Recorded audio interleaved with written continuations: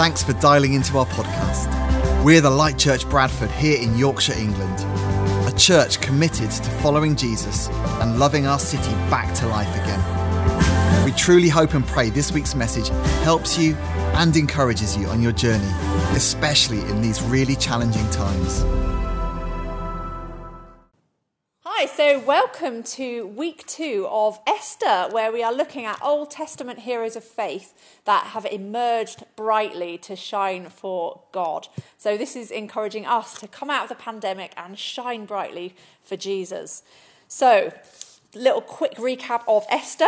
She was a young woman living in the city of Susa in 587 BC in the Persian Empire. And the king at the time, King Xerxes, had decreed that all the beautiful young virgins be brought into his palace and kind of enter this slightly odd competition to become queen of Persia.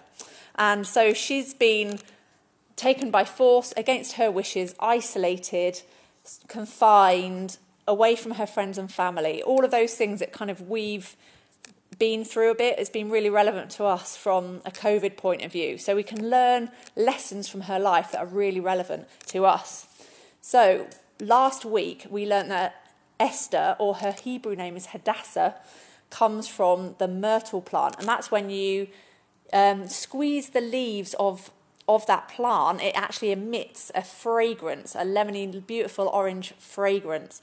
And we saw last week that Esther, when she was pressed, when she was in that difficult situation, that she actually spread this beautiful fragrance through her life because she, A, chose to trust God deeply, and B, she chose to resist the temptation to become self-absorbed. And we learnt for ourselves, there are 2 lessons that we need to learn coming out of this pandemic to emerge brightly for God, is that we need to, in the difficult times, when we're pressed, to trust God deeply. When we're afraid, when we're anxious, when we're concerned, the antidote to all of those things is to trust our Father in heaven deeply, that he's got us in the palm of his hand, that he loves us, and that he's going to work all things out for good. And the second thing we learnt last week was, as we've been in kind of COVID and our worlds have shrunk, we've had to basically just think about ourselves and our families, what we're going to eat, what we're going to drink, what we're going to wear, what we're going to look on Netflix, and kind of our world shrunk down to that. But now, as we come out of that, we need to take off those COVID grave clothes that Matt talked about with Lazarus, shed the fear, shed the anxiety, and also to shed that being kind of self-absorbed, thinking about what's going on in our own lives, which was necessary at the time, but now we're coming into a new season and a new phase of life. So that's kind of a quick recap of last week, and we linked it into this amazing verse from 2 Corinthians, which Hadassah's name, remember that myrtle plant that releases that amazing fragrance. Let us be like Hadassah, to spread the aroma of the knowledge of him, Jesus, everywhere. For we are to God the pleasing aroma of Christ amongst those who are being saved and who are perishing. Amen. Let that be. Wouldn't that be amazing if that was the result of this pandemic, that we spread the fragrance of Jesus even more. So let's catch up with Esther. So Esther got chosen as queen because of her life, because of that fragrance, that pleasing. She won the favour of everyone around her and actually kind of won the competition and became queen, which is really cool. But she's been queen for a few years. And then this guy called Haman sort of gradually gets more and more power. And he was kind of an evil guy. And basically everyone in the kingdom was kind of ordered to kneel down to him. But Mordecai, who was Esther's cousin, refused to because he was a Jew and he wouldn't kneel down and pay him any honour. And Haman was enraged, it says, and yet having learnt who Mordecai's people were, he scorned the idea of killing only Mordecai, and instead Haman looked for a way to destroy all of Mordecai's people, the Jews throughout the whole kingdom of Xerxes. Dispatches were sent by couriers to all the king's provinces with the order to destroy, kill and annihilate all the Jews, young and old, women and little children. So it's pretty intense, isn't it? Somebody doesn't kneel down to you and then you destroy an entire nation of people. So Esther had actually kept her Jewish culture a secret in this whole time from King Xerxes, because Mordecai must have had a sense that actually there was potential for this to go wrong. But now the Jews have this massive death sentence pronounced over them. So Queen Esther's in this kind of amazing position where she can potentially do something to rescue her people. So Mordecai sends her a message to challenge Esther to go and do something, to ask and plead for their lives. But Esther replies with a bit of a problem. She says, all the king's officials and all the people of the royal provinces know that for any man or woman who approaches the king in the inner court without being summoned, the king has but one law, that he be put to death. The only exception to this is for the king to extend the gold scepter to him and spare his life. But 30 days have passed since I've been called in to see the king. When Esther's words were reported back to Mordecai, he sent back this answer. Do not think that because you are in the king's house, you alone of all the Jews will escape. For if you remain silent at this time, relief and deliverance for the Jews will arise from another place, but you and your father's family will perish. And who knows, this is a famous verse, who knows but that you have come to a royal position for such a time as this.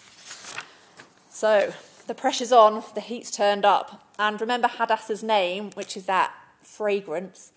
And quite often, isn't it true that when the heat's turned on, that those fragrances are actually more powerful? Like if you remember the bacon, when it's cooking, when the heat's on, when the coffee's cooking, when rosemary or garlic's being baked, it actually increases the smell. And the same is true for us and our faith. When the heat's on, when the chips are down, will our faith actually increase and grow? And Esther's did. She courageously chooses to risk her life for the sake of her people. Esther sent this reply to Mordecai. Go and gather together all of the Jews who are in Susa and fast for me. Do not eat or drink for 3 days or nights, and I and my maids will fast as you do. When this is done, I will go to the king, even though it's against the law. And if I perish, I perish. I mean, this is pretty brave. Let's not forget that King Xerxes was the most powerful man in the world. He ruled the biggest empire, and he was kind of a victorious warlord. He was currently planning to invade Greece with his military council, and Esther was going to break the law and interrupt him while he's planning this war with hundreds of people. That's, very brave. You can understand why he might have been annoyed by that. So let's look at this. So this is a lot of similarities for us and lessons that we can learn and pull out of this. So just as the Jews have this death sentence hanging over them, we too, humanity, we live with that death sentence hanging over us, don't we? We're all going to die a physical death. And without Jesus, we all die a spiritual death too. Because Romans 3 says, but the wages of sin is death. But the gift of God is eternal life. The gift that God offers us is that we can have life-giving, love-overflowing relationship with God through Jesus. Praise God. When we turn back to God, when we decide to let Jesus lead our lives, when the Holy Spirit comes and dwells within us, we are born again. We are born anew of the Spirit. This is what Jesus was explaining when he talked to Nicodemus. He said, flesh gives birth to flesh, but the Spirit gives birth to spirit. And when we are born into Jesus, when we make that decision, we are born of the Spirit. And that spiritual life not only gives us fullness of life here on earth, but leads us into eternity, that gift of God, eternal life. So that's the answer. So just as Esther's call came from Mordecai to step up and go to the king, our call comes from Jesus to step up and go to the people around us with that message, that life-giving, good news message that the gift of God is eternal life through Jesus Christ. And just as Esther needed to reveal her identity as a Jew, as a person of faith, we too need to reveal our identity as Jesus followers to the people around us. Esther had kept her identity hidden because of fear. Do we too sometimes keep our identity as people of faith hidden because of fear?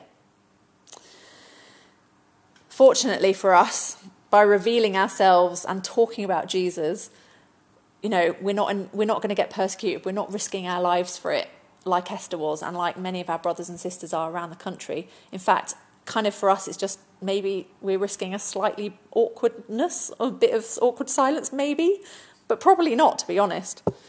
So I remember years ago, I kind of made a decision to kind of share more of my life with my friend Sarah. So my friend Sarah's, I've known her for most of my life, and years ago I just thought, you know what, I'm just going to talk to her like she's a Christian, like she understands, and she, I'm not going to edit my conversations with her. I'm going to tell her about what God's been doing in my life, what I've been doing, which quite often revolves around my faith and Jesus. I'm going to talk about what lessons I've learned, about what God's done, kind of the miracles and the cool things I've been seeing. I'm just going to be honest about all of it, the whole me, all of me. I'm not going to edit those conversations and just give her half truths. And that was kind of me just being true to my identity as a Jesus follower, really. And actually, it's been great. It's not awkward, it's not weird, it's just who I am and it's part of me. And I think there's a big part of us, if we could just get over ourselves enough just to do that, that would be an amazing thing, to reveal ourselves to the people on our street, to our neighbours, to our friends, to our colleagues and family. Just talk naturally and easily about your relationship with Jesus. Don't edit stuff out. Obviously, cut the jargon and, other stuff. Make it understandable and relatable. But, just be who you are. And, we do that in Food Bank as well. So I manage Bradford Central Food Bank. And who we are as an organisation, who we are being hosted by the Light Church, we always do a 5-minute devotional because it's who we are, and we want people to have the chance to hear about God, just to taste and see that the Lord is good. Like, we make it small, we make it short, and we also create a space for God to move as well. A bit of silence, maybe a little bit of space for him to speak to people, give peace in their hearts. So I know a lot of parents particularly are feeling quite pressured at the moment coming out of COVID, and they feel like they actually need a rest. But don't let this be a pressure, let it be a joy, sharing who you are. And actually, it's really releasing and great. Because as we emerge from COVID, we're going to have fresh opportunities to talk to our friends and our families, like how your faith has strengthened you maybe during this confinement. Why your faith is giving you hope for the future.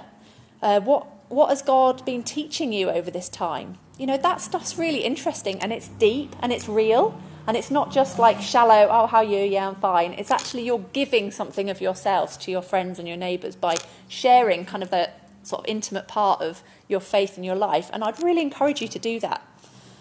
So let's be honest about who we are and about our true identity in God. So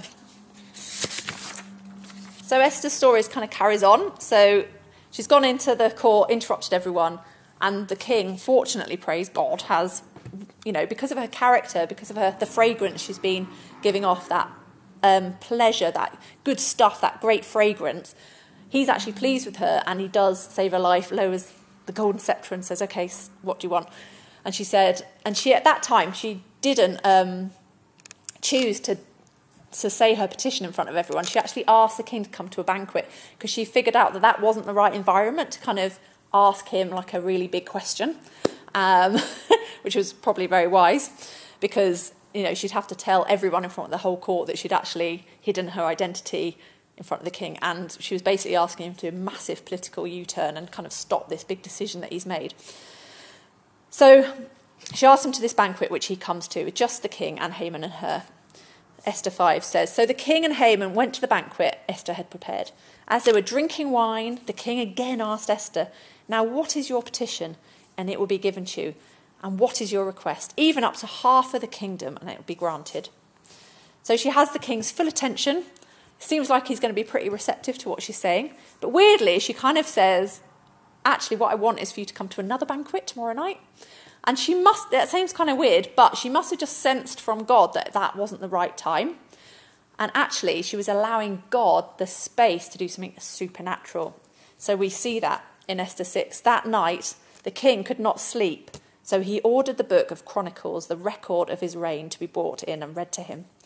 It was found recorded there that Mordecai had exposed Bethana and Teresh, two of the king's officers who had guarded the doorway, who had conspired to assassinate King Xerxes. What honour and recognition has Mordecai received for this? The king asked. Nothing has been done for him, his attendants answered. So just at the right time, Esther leaves this space for God to do something supernatural, and God does the supernatural. He wakes him up, gets him to read a certain passage of the sort of king's diaries, and he sees that Mordecai tried to save his life. So he's softened. His heart is towards Mordecai and the Jews, ready for Esther to present her petition to him. So the next day, he asked her again, what is your petition? So Queen Esther answered, if I have found favour with you, O king, and if it pleases your majesty, grant me my life, this is my petition, and spare my people, this is my request. For I and my people have been sold for destruction, slaughter and annihilation. If we had been merely sold as male and female slaves, I would have kept quiet, because no such distress would justify disturbing the king. So as a result of that, it's a good ending, happy ending. The king does spare her life, and all the Jews are saved. Hooray! A good ending. Happy ending. That's what we like. That's what I like anyway. Even though it's shallow, but yeah, I like that. So basically, just as we see at some point Esther asked a question, we need to ask questions to people around us too. Maybe we could ask people, what do you think about Jesus? What do you think? What does your faith entail? What do you believe in? Maybe, would you consider reading this booklet, or would you watch this episode of The Chosen if you're watching it, which is amazing, by the way? Or would you like me to pray for you? When someone's talking about their illnesses or aches and pains. Choose the moment. Maybe a more intimate one-to-one moment is probably better than surrounded by, hundreds of people, just as Esther thought. But then, just as Esther allowed God to do the supernatural, think, how can I leave space for God to do the supernatural too? So allow him space, open the door so that God's presence can enter into that situation and that person's life. So a great way to do that is by offering prayer for people, because it not only shows that you love people and that you care for them and that you really want their situation to get better, which it does, but also in that moment you're opening the door for God's spirit to connect with their spirit, and you just don't know what might happen as a result of that. Just like Esther allowed and opened the door for God to move and do the supernatural to show that he cares, we do see that happening. So hopefully a lot of you saw Richard's testimony a few weeks ago. And, when I asked him to pray, did he want to pray? That was to let Jesus into his life, because he'd read booklets and things like that, and he wanted to. So I said, would you like me to pray for you? And he was like, oh, go on then. But then we went downstairs, so we went away from the crowds, went downstairs, and then, I prayed for him. But obviously there's nothing I can do. It's God's power that changes everything. God's power came upon him and he experienced the Holy Spirit. So allowing God to have that space to move, that's what makes a difference. That's what transforms lives, and that's what has completely transformed Richard's life from somebody that's been kind of tried God before, was pretty anti-God, to being somebody that just is literally blown away and is just like, I just can't believe it. I just can't believe I feel like this. I just wish I'd done this years ago. You could have bought me a house and a car or anything. Nothing would compare to this. And just seeing someone so touched by the power of God, and it's only God's power that can explain that transformation, is just incredible. So to summarise the 2 weeks that we've been talking about Esther. So Esther trusted God deeply and refused to give in to fear and anxiety. She refused to give in to becoming self-absorbed, but instead she cared about the people around her. She revealed her identity as a person of faith in the living God. She asked a question and presented her petition for God. And then she allowed God the space to work and do the supernatural. And her faithfulness in doing those things, God used her to bring salvation to a whole nation. So for us, will we spread the fragrance of God by trusting God in the hard times and shaking off those COVID grave clothes of fear and anxiety? Will we shake off those clothes of being self-absorbed, of thinking about just us and our families and our immediate needs, to look up and live that selfless life of love that God calls us to? When we're talking to people everywhere we go, will we self-identify as a follower of Jesus and just talk naturally about how amazing Jesus is, who is so awesome? Watching The Chosen recently, I've just been like, Jesus, you're just so cool. I love you. You're awesome. Can we be natural about that? Will we have the courage to ask somebody a question? Be curious. It's so good to be curious about other people and what they believe, and to ask them spiritual questions, and then allow God a bit of space to do the supernatural by offering prayer. So let's go forth into our family and our friends, our places of work, into Bradford, and let God use you to spread the aroma of the knowledge of God everywhere you go.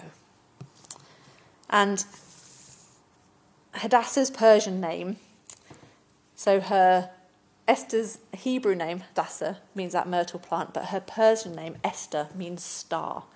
So I'm going to finish on this Bible verse, which I think sums it all up. Philippians 2. Do everything without grumbling or arguing, so that you may become blameless and pure, children of God without fault in a warped and crooked generation. Then you will shine among them like stars in the sky as you hold firmly to the word of life. Amen. Thank you so much for listening. Hey, you made it to the end. That's even more encouraging. If you'd like to find out more about who we are, visit our website at thelightchurch.org.uk. We pray God's blessing on you now as you go into the rest of your day.